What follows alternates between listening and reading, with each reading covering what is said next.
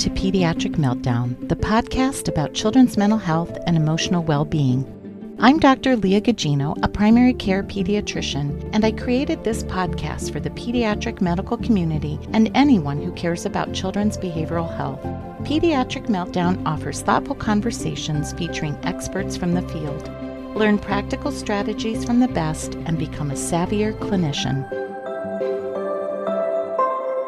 Hey listeners, welcome back to Pediatric Meltdown. I hope you didn't get scared away by the title, Rapid Whole Genomic Sequencing. I know that seems like a pretty daunting topic, but it is a really interesting conversation and so much to learn.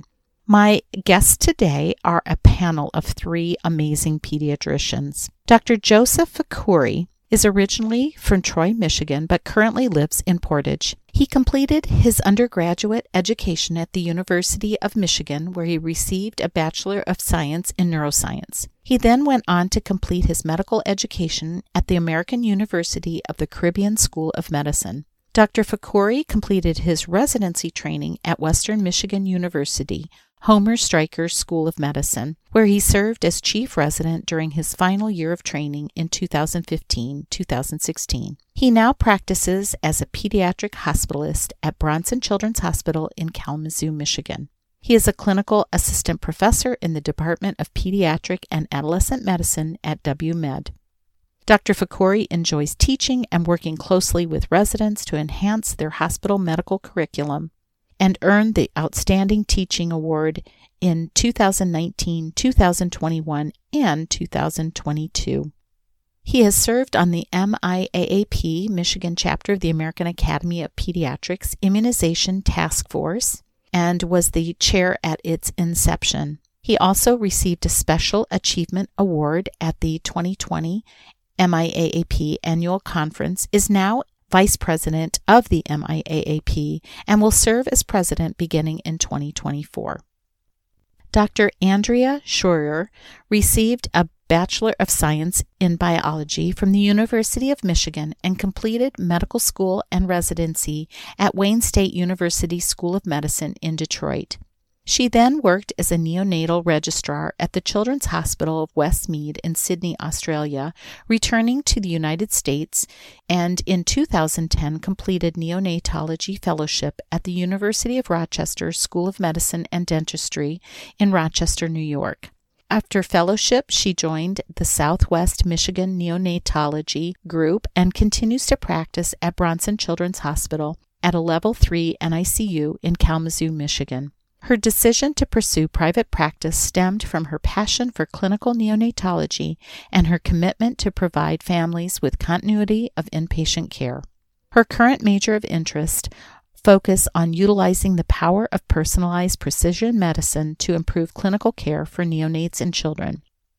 Dr. Caleb Bupp is a pediatrics-trained, board-certified medical geneticist practicing with Spectrum Health West Michigan and Helen DeVos Children's Hospital in Grand Rapids. He serves as the Chief of Medical Genetics and Genomics and is also an assistant professor at Michigan State University, where he was named a Pediatric Master's Series teacher.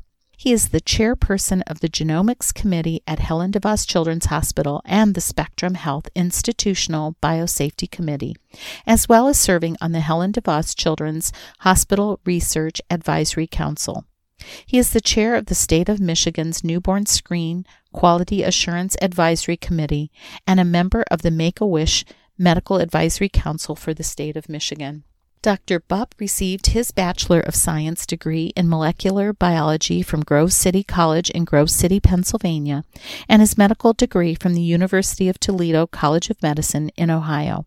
He completed a pediatrics residency at the University of Louisville in Kentucky and his medical genetics training at the Greenwood Genetics Center in South Carolina. His clinical interests include intellectual disability, genetics education, and rare syndromes. He has authored multiple journal articles and textbook chapters in the field of genetics, and recently he helped to describe a new treatable genetic syndrome caused by ODC1 mutations, now termed the Bachmann-Bupp syndrome. He has been an invited speaker for many conferences and events locally and nationally. So you can see from these introductions, these are three remarkable pediatricians. Please join me in welcoming Dr. Fakhouri Shorer and Dr. Caleb Bupp. Hi, guys. Welcome to the podcast. I'm so glad you're here. Thank you so much. Hey, thanks for having us. Yeah, well, thank you.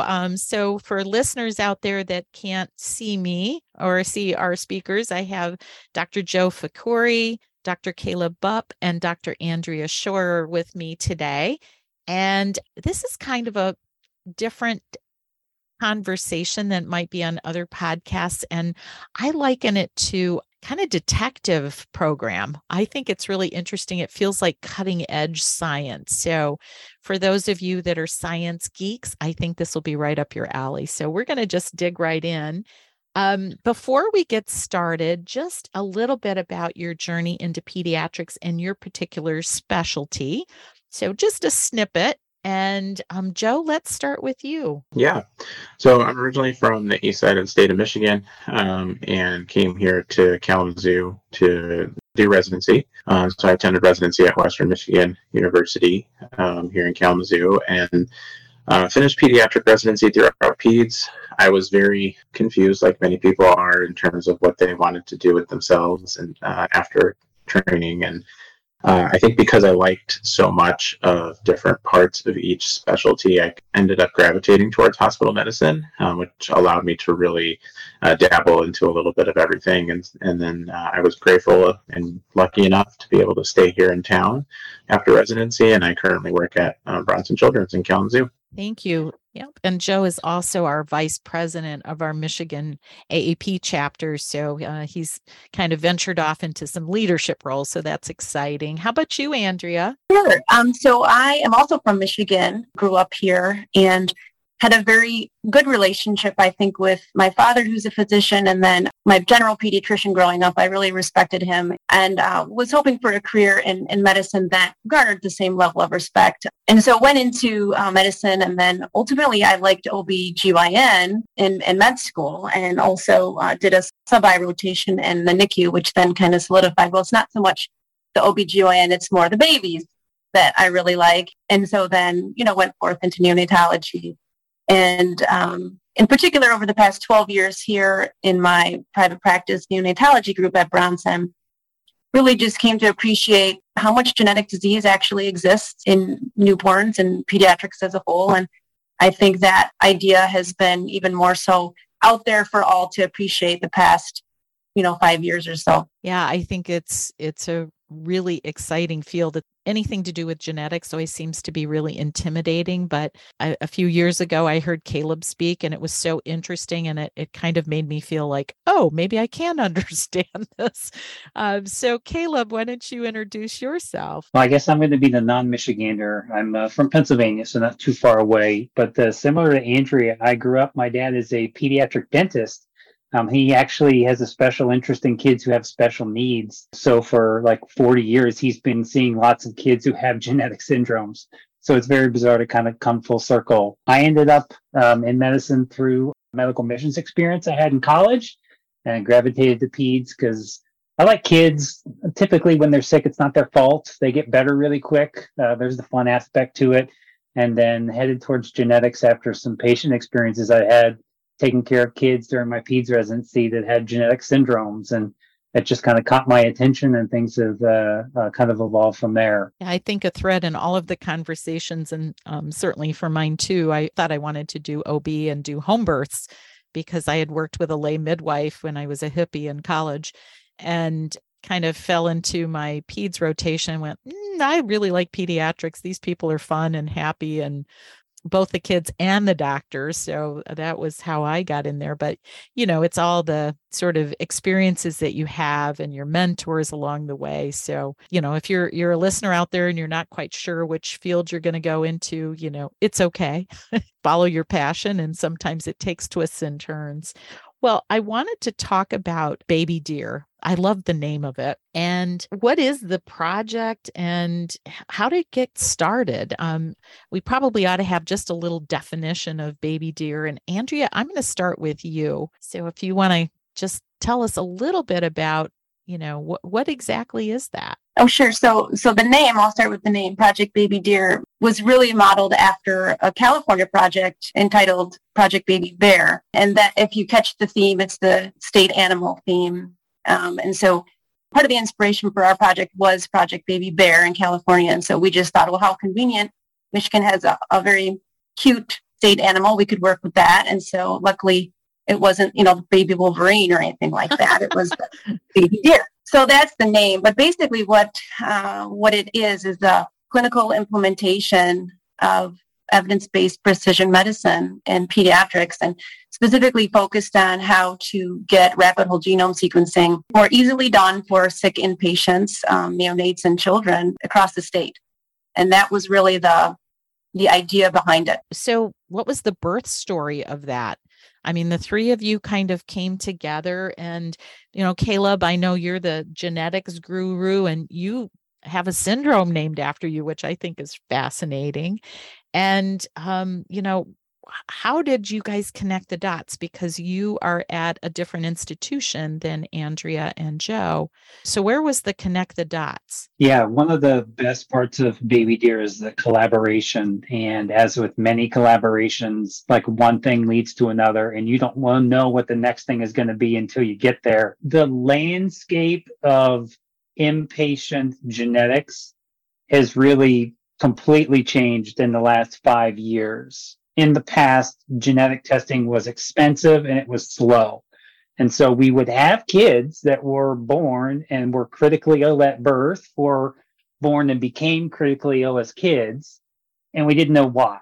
And again, one of the fun things about kids is that kids typically are pretty healthy. So when kids get sick and when they get really sick, what's going on? And for many, many years, we could look at these kids and, puzzle and say, I'm not sure. I wonder, maybe it's this, maybe it's that.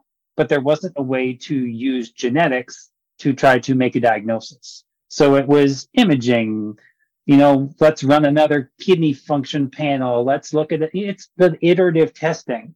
And as genetic testing has gotten faster and cheaper, it's kind of flipped the script a bit, in that we now have the ability to use genetic testing, and to use genetic testing that comes back fast to make diagnoses. And when you're dealing with a kid who's critically ill, a fast diagnosis makes all the difference in the world. So that was the shift that was happening. And at Helen Voss Children's Hospital, we were kind of thinking, where is pediatric care headed? And this idea of rapid genomics, precision medicine kind of came our way through some of the work that was being done at Rady. And so we, in 2017 into 2018, kind of piloted, we actually had to do it as a research study the first time, because it was still, a bit uncertain as to what this actually looked like. And we started using rapid whole genome sequencing and finding diagnoses and impacting our management, and seeing that we were giving better care. And at the same time that was evolving, Andrea, about an hour south of me, I think, Andrea, you were working on some test utilization with the lab, what tests should we order and when, and had come across again this idea of using rapid genomics, really fast, broad genetic testing. And just sort of collegially, we started talking and saying, hey, what are you doing? What are you thinking about this? How could we just phone a friend and work together? And one thing led to a second thing, and led to, hey, man, it's worked pretty well at our two hospitals an hour away, but there are kids all across the state of Michigan. How could they get access to this testing? How could we work with other medical centers? And Project Baby Deer was born, if you will. I love that. The power of the word and connection, right? It's all about who your friends are. So Joe, we have the neonates, we have the geneticist, and the hospitalist. So you're kind of past the newborns in the hospital. So how did you get linked in? Yeah, so as I mentioned, I did my residency training in Kalamazoo. So I actually worked under Andrea as a resident when I did all of my NICU time. And I think just based on that experience and her knowing that I stayed in town at a time when she felt like, okay, so we can utilize this in our neonatal period, but what happens when a kid maybe is readmitted 8 months after discharge and still, has some complex medical scenarios that are just not well explained, and how do we better serve those families as we move forward versus just kind of managing that acuity. And she reached out to myself and a couple other subspecialists just to sort of gauge our interest. And I dove right in. I had absolutely no idea what I was getting myself into, but it sounded extremely interesting and felt like we were going to be able to serve patients in a way that maybe I was not familiar with as an option. And so just as I continued to talk to her, and that's when I met Caleb and so many other of the people that we collaborate with. And it's been a really, really wild journey since. It's sort of act as if you kind of know what you're doing, and then make sure you have lots of friends who do know stuff. And then see one, do one, teach one is the motto many of us have about, it sounds interesting. I kind of learned some stuff, and then, hey, I can do it. So, well, before we dive into the details, let's talk just a little bit about what is this rapid whole genome sequencing. I got to make sure I get the right name. So, Caleb, you're our expert. You're up. So our genetic code packed into our 46 chromosomes kind of tells our body how to work. And the DNA makes up that genetic code, and the letters of the DNA, the A's, T's, C's, and G's, we have billions of them, right? That's our genetic code. And inherently within our genetic code is variation. It's what makes us unique, but there are also genetic differences, genetic mutations, genetic variants. And we all have a handful of them. It's just a matter of where they fall. And again, in the past, if somebody maybe had a genetic condition, you had to kind of know what you were looking for. You see a kid, they look like they have Down syndrome.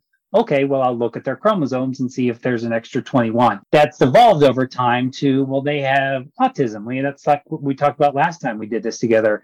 A child who has autism, there's generally a 50% chance there might be something genetic. What exactly that is, you don't really know until you go looking, but you have some sort of direction. So as technology has gotten better, you can sequence more things faster and cheaper.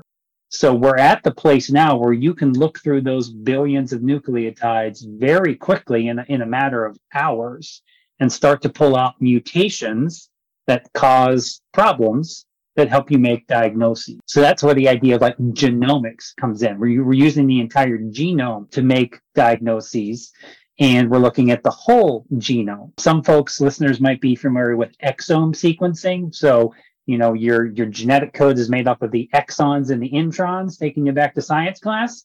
And the exons are kind of the important part. So whole exome sequencing was just looking at the protein coding part of the genetic code, but it's only 1% to 2%. It's the most important part. So that was kind of a bridge for many years of we did whole exome sequencing, but we were sort of neglecting 98 to 99% of the genetic code, but you couldn't get there because it took so long and it was so expensive. So again, as technology is shifted for us, we can now do the entire genetic code, do it fast and do it accurately.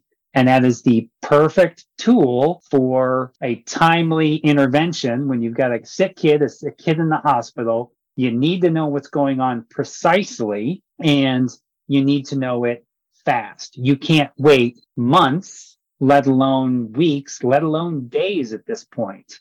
So the world record keeps getting broken over and over, but ballpark now, you can go from sample out of baby to diagnosis in hand. I think it's now under 10 hours. Wow. And again, that is an extreme, you set Guinness records by setting everything up to do it as fast as possible. But practically what it's translated to is very reasonably 2 to 5 days of getting a genetic diagnosis in a critically ill baby. And I'm the geneticist that walks in and out of the ICU, but the folks that live and practice in the ICU can tell you the value of looking at a baby and not know what's going on, and now having the option of treating them knowing why they're sick or treating them and not knowing why they're sick. And one of those is better than the other. Yeah, it's just like there was this whole dark closet and you turned on the light and it's like, wow, look at what's here. I think that why is so helpful because, so many times we're just scratching our heads like, okay, we're trying to fix whatever's going on, whether it's fluids or unusual proteins that are showing up, but we really don't know what the cause is. So it makes it more difficult. Plus, I think it helps families understand there's a reason for this, and that might be helping. So, Andrea, let's say you have a baby in the NICU that you're worried about. What would make you think about Baby Deer? And maybe you could just walk us a little bit through, what's the process from, the baby, the family, getting the stuff to the lab. What's that look like? Sure. So as Caleb mentioned a few moments ago, we do have, and we're working on back in 2018, 2019 at Bronson, kind of an algorithmic approach to genetic testing in the newborn, because we wanted to take a stewardship approach to it. The lab had approached us, hey, you can't just be sending whatever genetic test you want all the time to whatever lab. Let's kind of get this figured out. And so we have a guideline for testing that we follow, and there's 3 different categories of infant at the top. And the genome really comes into play when you've got a critically sick infant, multiple congenital anomalies, or they've been in the NICU and they're already on a diagnostic odyssey path and with no underlying reason for illness explained. And, then what we do if we think we have a baby that meets criteria for testing, or that there's no single genetic disorder we think might be going on, like Prader-Willi or Beckwith-Wiedemann. I mean, some genetic conditions you kind of have a good idea. So the first test you send is more of a directed first genetic test as opposed to something so broad. So, when we don't have that specific genetic disorder in mind, but we have a baby whose situation we don't understand, and it used to be in the beginning of the project, the more critically sick, but it's morphing now into really just the baby we don't understand. They don't necessarily have to be critically sick, which has been a nice change, but that's how we go about it. And then we'll call genetics up at DeVos, or we'll call the neurology folks if it's a kid with congenital hypotonia, and get kind of a subspecialty take on the picture with the baby. And if everyone agrees that the best first tier test, genetics or neurology or whatever specialist we're talking to outside of ourselves, Joe and I, for example, then we approach the family with the option for genetic sequencing. Okay. And so I'm guessing this is a whole nother thing, is the consent of the family. And because the implications, there's the whole bioethics of finding out that information. So Caleb, maybe you can talk for just a minute about sort of that ethical piece and why having this framework and the conversation with a geneticist is so important before you dive into finding the results. Yeah, genetic testing, the consent for genetic testing is still a barrier. And it's not something that you can get done in 5 minutes. It takes thought and discussion and kind of teach back with families. And some people, if you don't do it frequently, it's kind of uncomfortable, because you have to talk through, well, what if we find something that we weren't expecting to find, a BRCA mutation? What if we find something and we don't know what it means? We call those incidental findings or variants of uncertain significance. Maybe this is our answer, maybe it isn't. I don't know. Good luck. Like, that's a weird place to be. It can disclose non-paternity. It could show that parents are closely related. So there's all these little nuances that typically aren't going to be an issue. But when you're ordering genetic testing, folks need to be informed. And I think another challenge that we face is consenting families for this kind of testing in the midst of critical illness of a child. That's a tough mental place for families to be. And are we truly getting informed consents? Because being honest, I feel like a lot of families are like, whatever you think, like I'll do whatever for my baby, right? So how do we balance the informed consent, but not overdoing it and overwhelming families? Because again, we're not talking with families that are bringing their kid in with a runny nose or earache. These are kids that are like heading towards morbidity and mortality. Yeah, and I'm wondering, because you're in several different, so you piloted it between DeVos Children's and Bronson Children's hospitals, but then you also expanded it to other places around the state. So I would think you'd want consistency in process. Do you have scripting that you recommend for your other sites? Yeah, I think Andrea and Joe have both done a really good job of kind of building it themselves. And then part of Baby Deer has been trying to share this sort of stuff with other sites. Yeah, it's all about the communication. I mean, sometimes if you're all in silos, it makes it confusing. So you have anything to add to that, Joe? Yeah, I was just going to say, so Andrea really spearheaded it, but I helped in the sense that because, I'm not a geneticist, I'm not even a neonatologist. And so when I'm trying to talk to families on the inpatient realm, if a child is readmitted to the hospital or admitted for the first time, if they weren't a NICU grad, for example, how do I get comfortable talking about these particular challenges and nuances? And we worked really closely with Rady, the lab that we work with, but then also Caleb and several other partners who weighed in on sort of our formalized consent process. And so we do have a template for the EMR that we utilize, and that allows us to stay on task in terms of the important things that we need to highlight.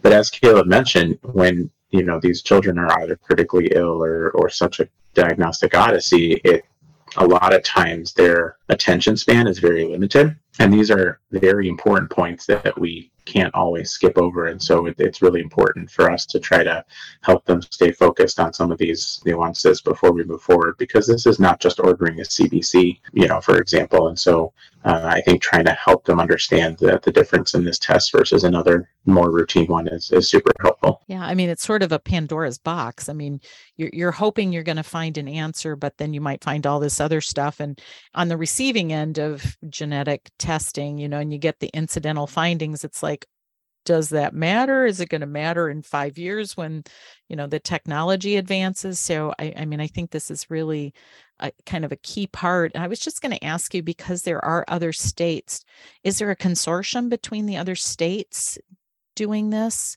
So there's not really a consortium between states, but, groups like the American College of Medical Genetics have guidelines for consenting, what sort of things are generally agreed upon, that when you're consenting for a broad genetic test, what things should be considered incidental findings, that patients should be able to opt in and opt out, and then the genetic tests. So if somebody orders a genetic test like rapid genome sequencing, there's a test requisition to fill out, there's typically signatures to get, and labs have their own policies and things that they're held to as far as what has to be included in the consent. So there are protections in place, and I would want anybody to think that you can learn how to do this. It is not insurmountable. It's just tough when you don't do it frequently and when you don't have a friend to ask. And again, I think part of our journey and goals with Baby Deer has been to open the doors and say, this is what we did. This is what worked. This is what failed.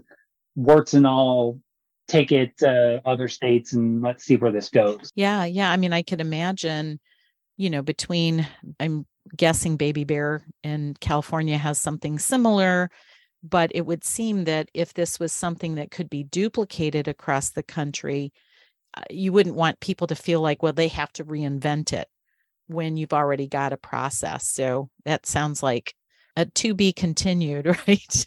Well, so here's the big drum roll. So what did you find? I mean, has this made a difference? Caleb, let's start with you. So the simple answer is yes, it works. Turns out genetic testing in kids who are sick makes diagnoses, improves care. Patients and families love it.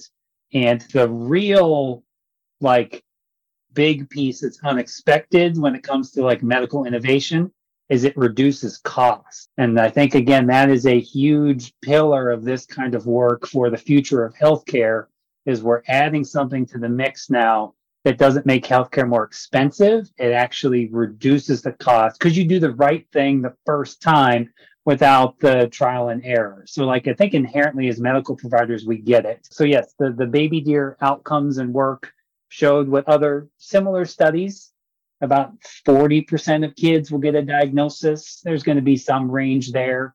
Change in medical management happens very regularly. Again, depending on the study you look at, a quarter to a half of kids, there's a change in management. Costs are reduced. And we did some economic analysis that showed, even taking the cost of the testing out, there was still a net savings per patient that was in the thousands of dollars. So we really checked all the boxes for what we thought we would find. And then I think also showed that you can do it as a group, particularly a group that just kind of banded together out of solidarity and shared purpose, rather than we're trying to get research funding or this was some sort of, initiative from on high. I think it's so exciting. I mean, it must be like everybody's waiting for the results. I mean, Andrea, what's that look like in the NICU? Yeah, I mean, just like Caleb said, the project as a whole, when we started off, we had always a goal of looking at the clinical outcomes, the economic impact, and also advocacy so that when the project was finished, we could keep sending the genomes on relevant patients. And so there was a lot of things going on all at once. But in the NICU in particular, we have sent a genome every month to every other month. And since 2019, I think we're up to, between NICU and Joe's PEDS side, about 30 genomes. And I argue that, yes, we've got the 40% diagnostic rate and the 30% change in clinical management rate at Bronson so far. But when you know the family and you can't really get on a path to discharge, or you're trying to understand what's going on, even the genome that doesn't give you any answers, there is power in that you just can't really measure. Joe and I think have gotten more comfortable with just, is this a good patient? And to the point sometimes where we don't even feel like we need to talk to Caleb or his team to go down that road. But that has come with experience and time. We have modified the consent as we've done it more and more and learned more and more. We really need to add this, we need to add that, and have had genetics counselors review the consent so that we feel like we're doing the best we can there. And the interesting thing is, I'd say a year or so ago, we were in a place with DeVos finally where we could offer telemedicine consult services to the family. So we could go beyond just talking to the genetics team on the phone, but FaceTime with families and DeVos Genetics being able to document in our Epic chart. And with that included Joe and I being able to say, if you would like to talk about this test with the geneticist or genetics counselor before we send it, we can make that happen. And I haven't had a single family want to do that. They all tell me, I would like to talk to genetics if you find something, and so we kind of leave it at that. We always recommend anytime we send a genome, whether we find answers or not, that the family follow genetics down the road and set that up upon discharge, because there's so much important things that can happen in the future. If a reanalysis is needed, for example,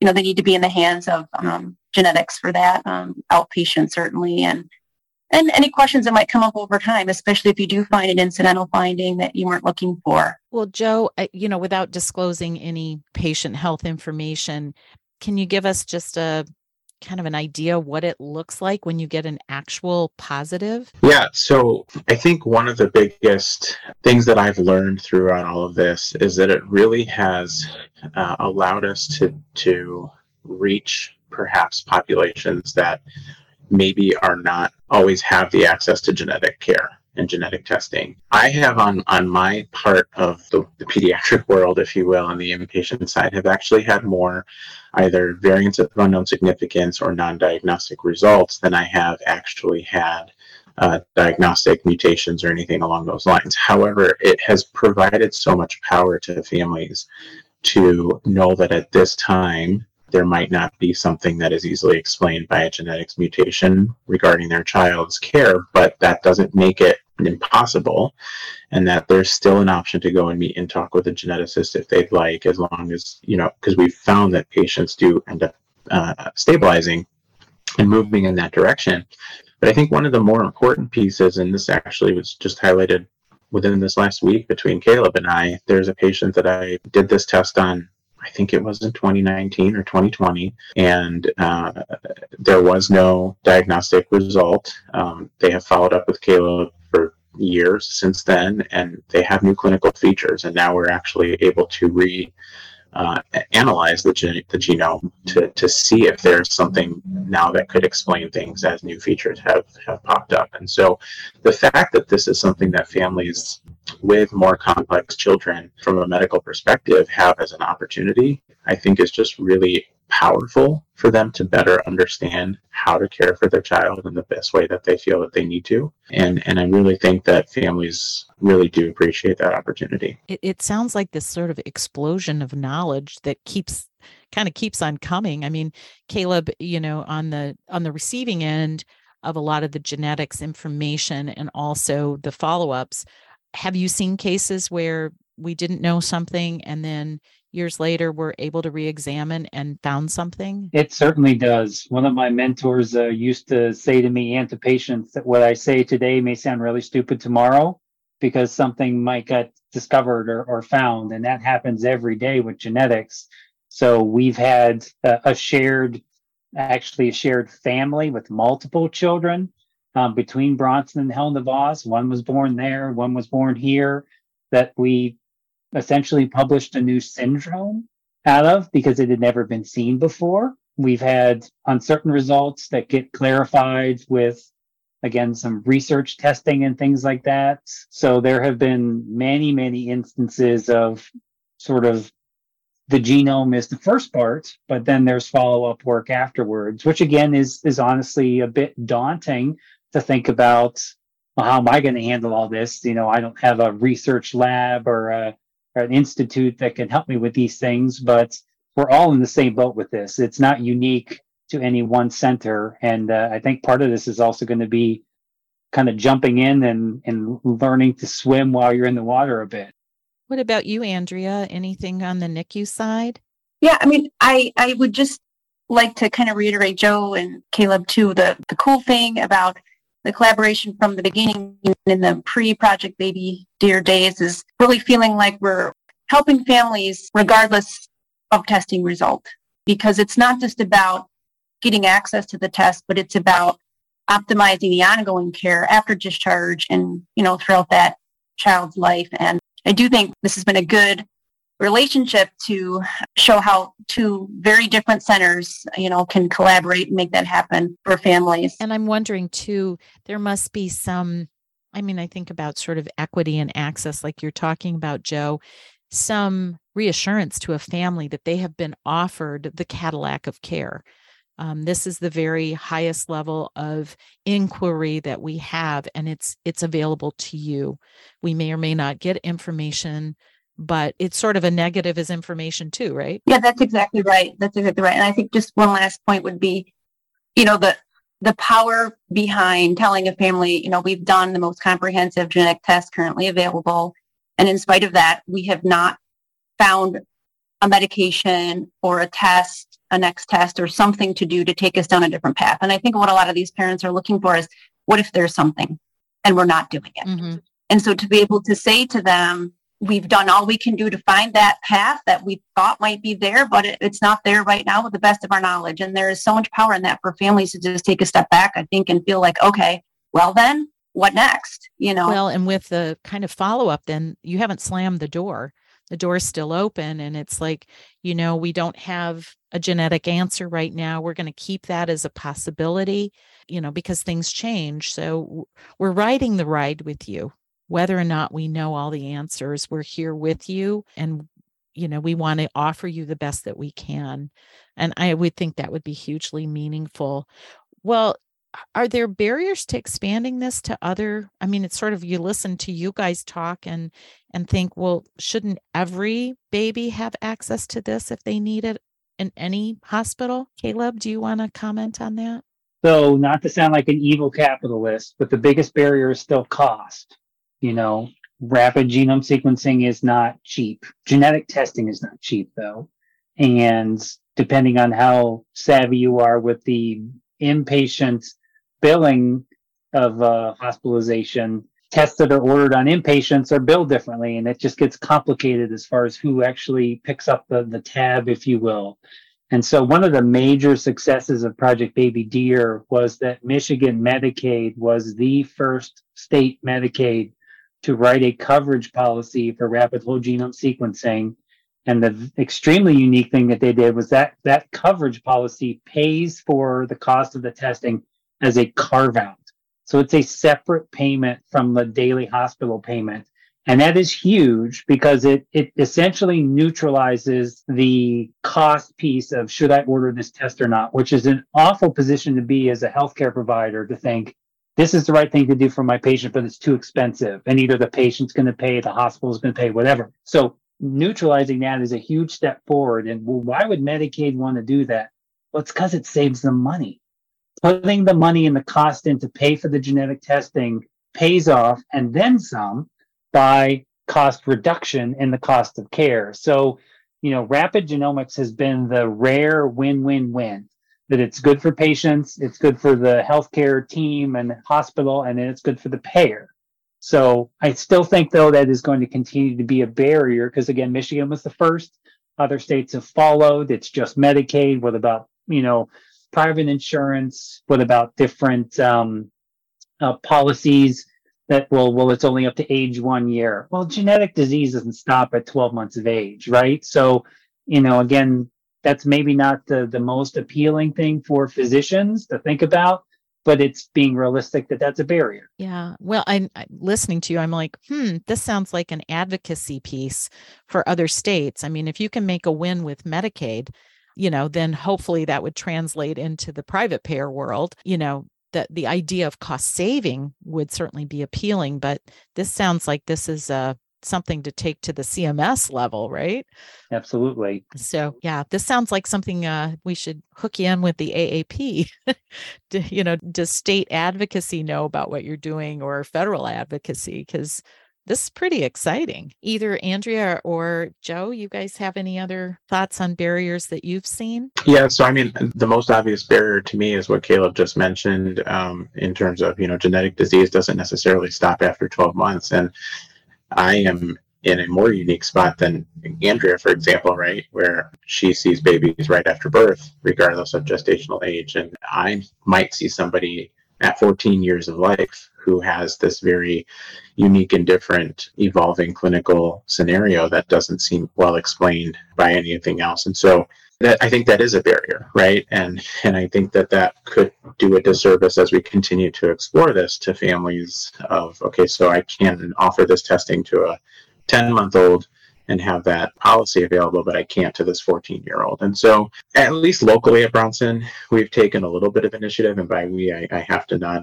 this mostly to Andrea, no doubt, but we've, through philanthropic seeking, we have those funds available to us at Bronson for me to be able to do that for that 14-year-old, for example. So that the family still does not see the cost of that particular test. But then it does become a little bit more unique in terms of determining how and when to do that. And while I feel comfortable exploring that option, that's when I defer more to people like Caleb and his partners, because we are kind of reaching that territory where it becomes a little bit more challenging. And so I think, when you talk about limitations either across the state or to other states in the country, physicians and healthcare providers are at a different level of exhaustion now than maybe in years past. And it does take a lot of personal effort to try and get this off the ground. And so while folks might be interested, they just may not have the opportunity and the ability in this moment. And so I think that's a huge limitation. But as you said, I think if we know that it's working in Michigan, at least for that particular population at this moment. And so how do we help others recognize that this is an opportunity, and how do we then help those who are advocating for other things look at this as an option for children of all ages in Michigan and in other states? Yeah, it's sort of like, boy, once you found something that works, you want the world to know about it.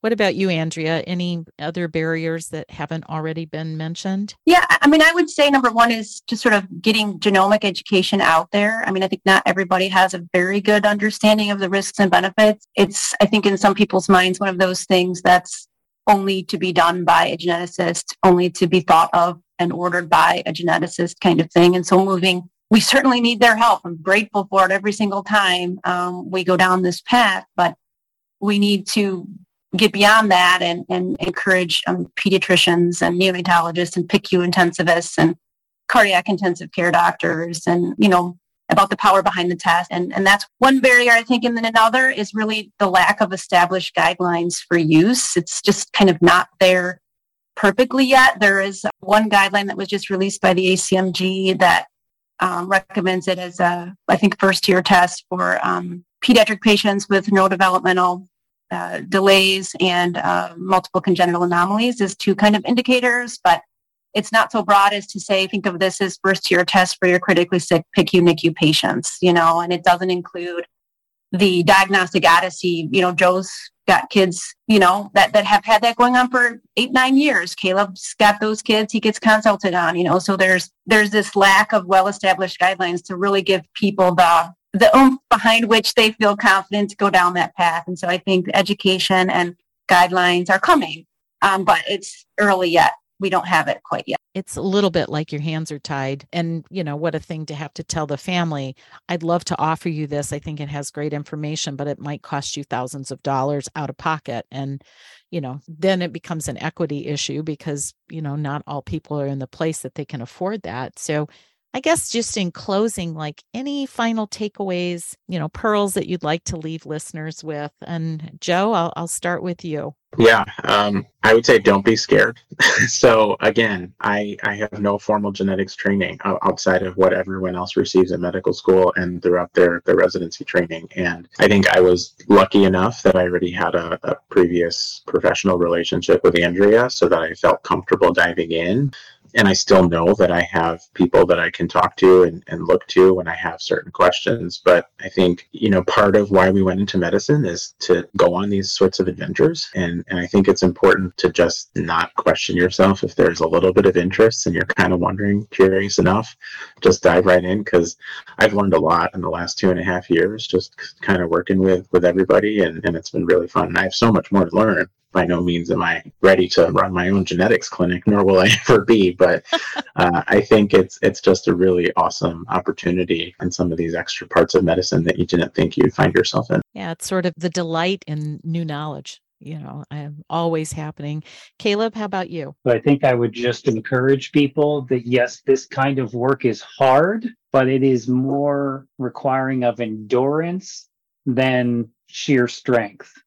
We're telling a story in, an hour or so that has evolved over 5 or 6 years. And again, it's the long, slow journey to get to something. And I think, I wouldn't want anybody to look at this and expect it to happen fast. But I also feel like people can now know that the trail is somewhat blazed and you don't have to figure it out all on your own.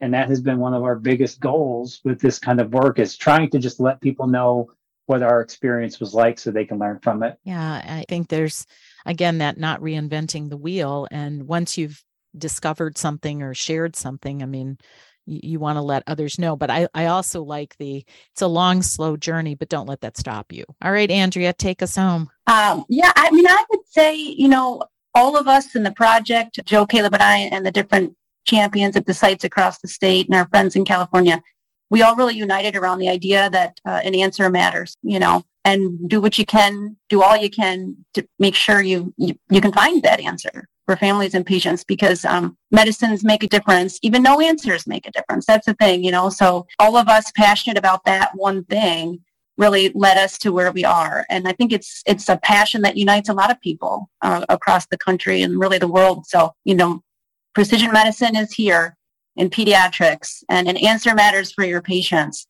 So we're just hoping to inspire others to go forth with that idea and make progress. Well, thank you guys all for what you do. This is just so exciting. And I love partnerships and networking. I just think it's the best thing. Caleb, this is going to air right around Rare Disease Day.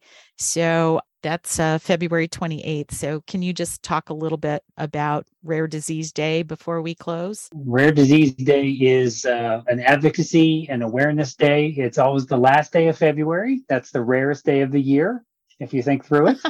And Rare Disease Day is about, again, raising hope, awareness for the large number of rare diseases that are individually rare, but corporately not. There are 300 million people worldwide that have a rare disease. Up to 1 in 10 people will be touched by a rare disease at some point during their life.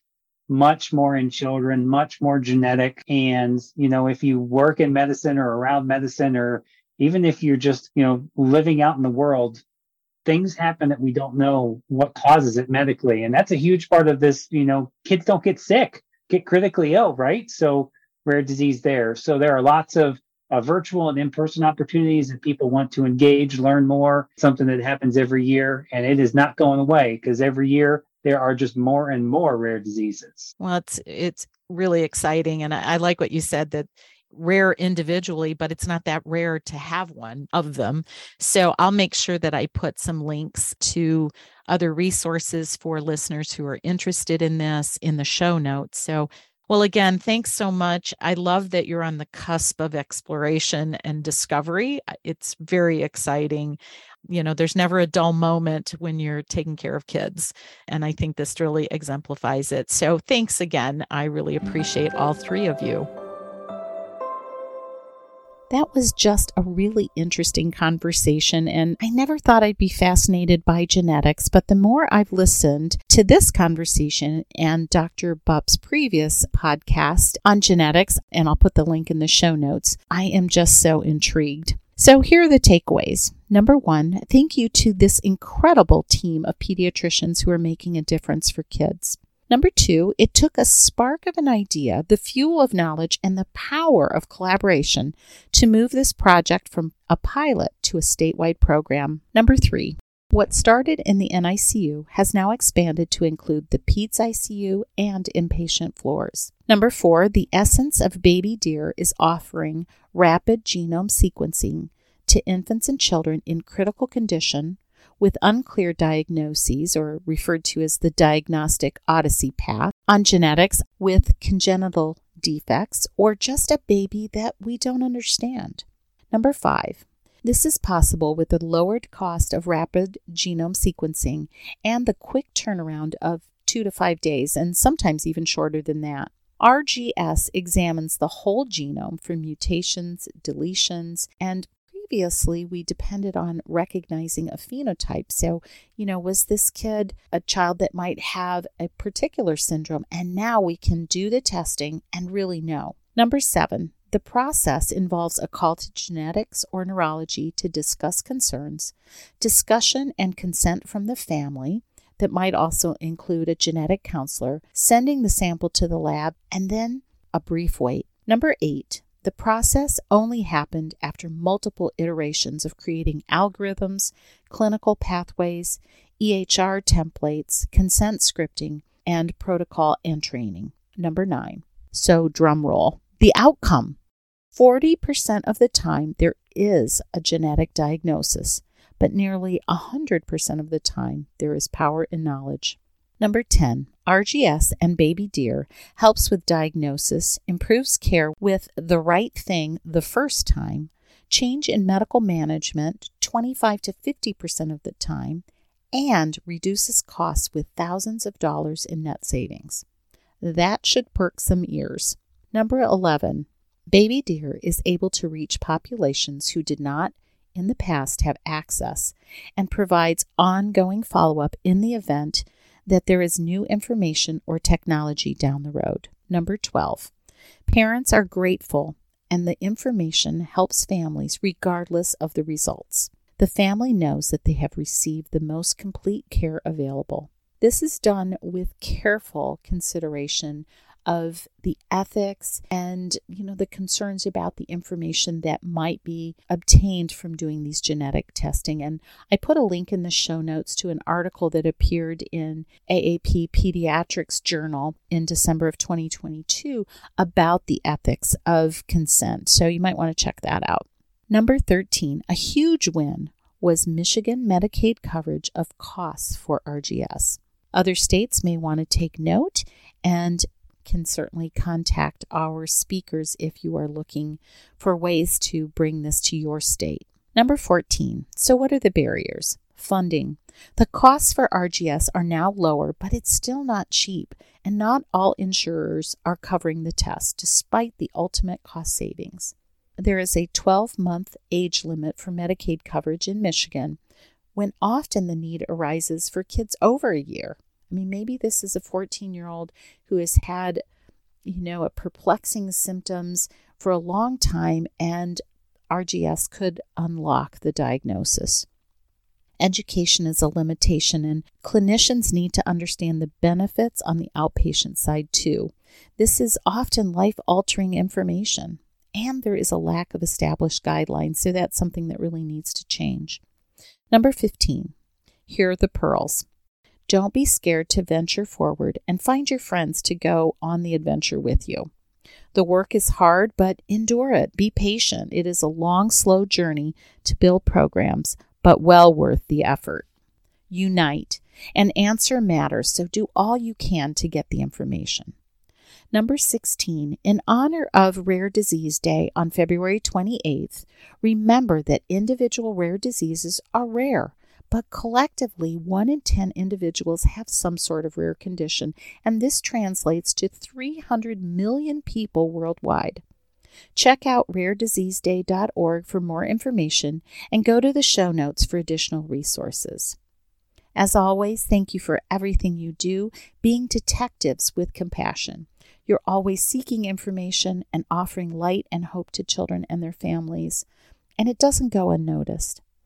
You can find me at www.medicalbhs.com and sign up for my newsletter and email list. You can DM me on Instagram at Pediatric Meltdown or find me on Facebook at Dr. Leah Gugino.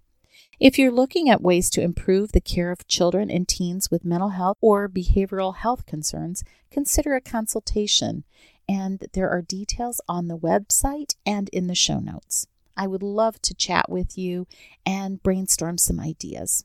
Thanks so much. Have a great day, and please join me next week.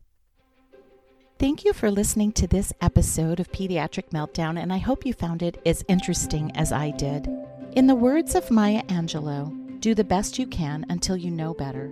Then when you know better, do better. Let's do better together. Music was composed by Connor McHugh, and cover art was designed by Alexia Barrero.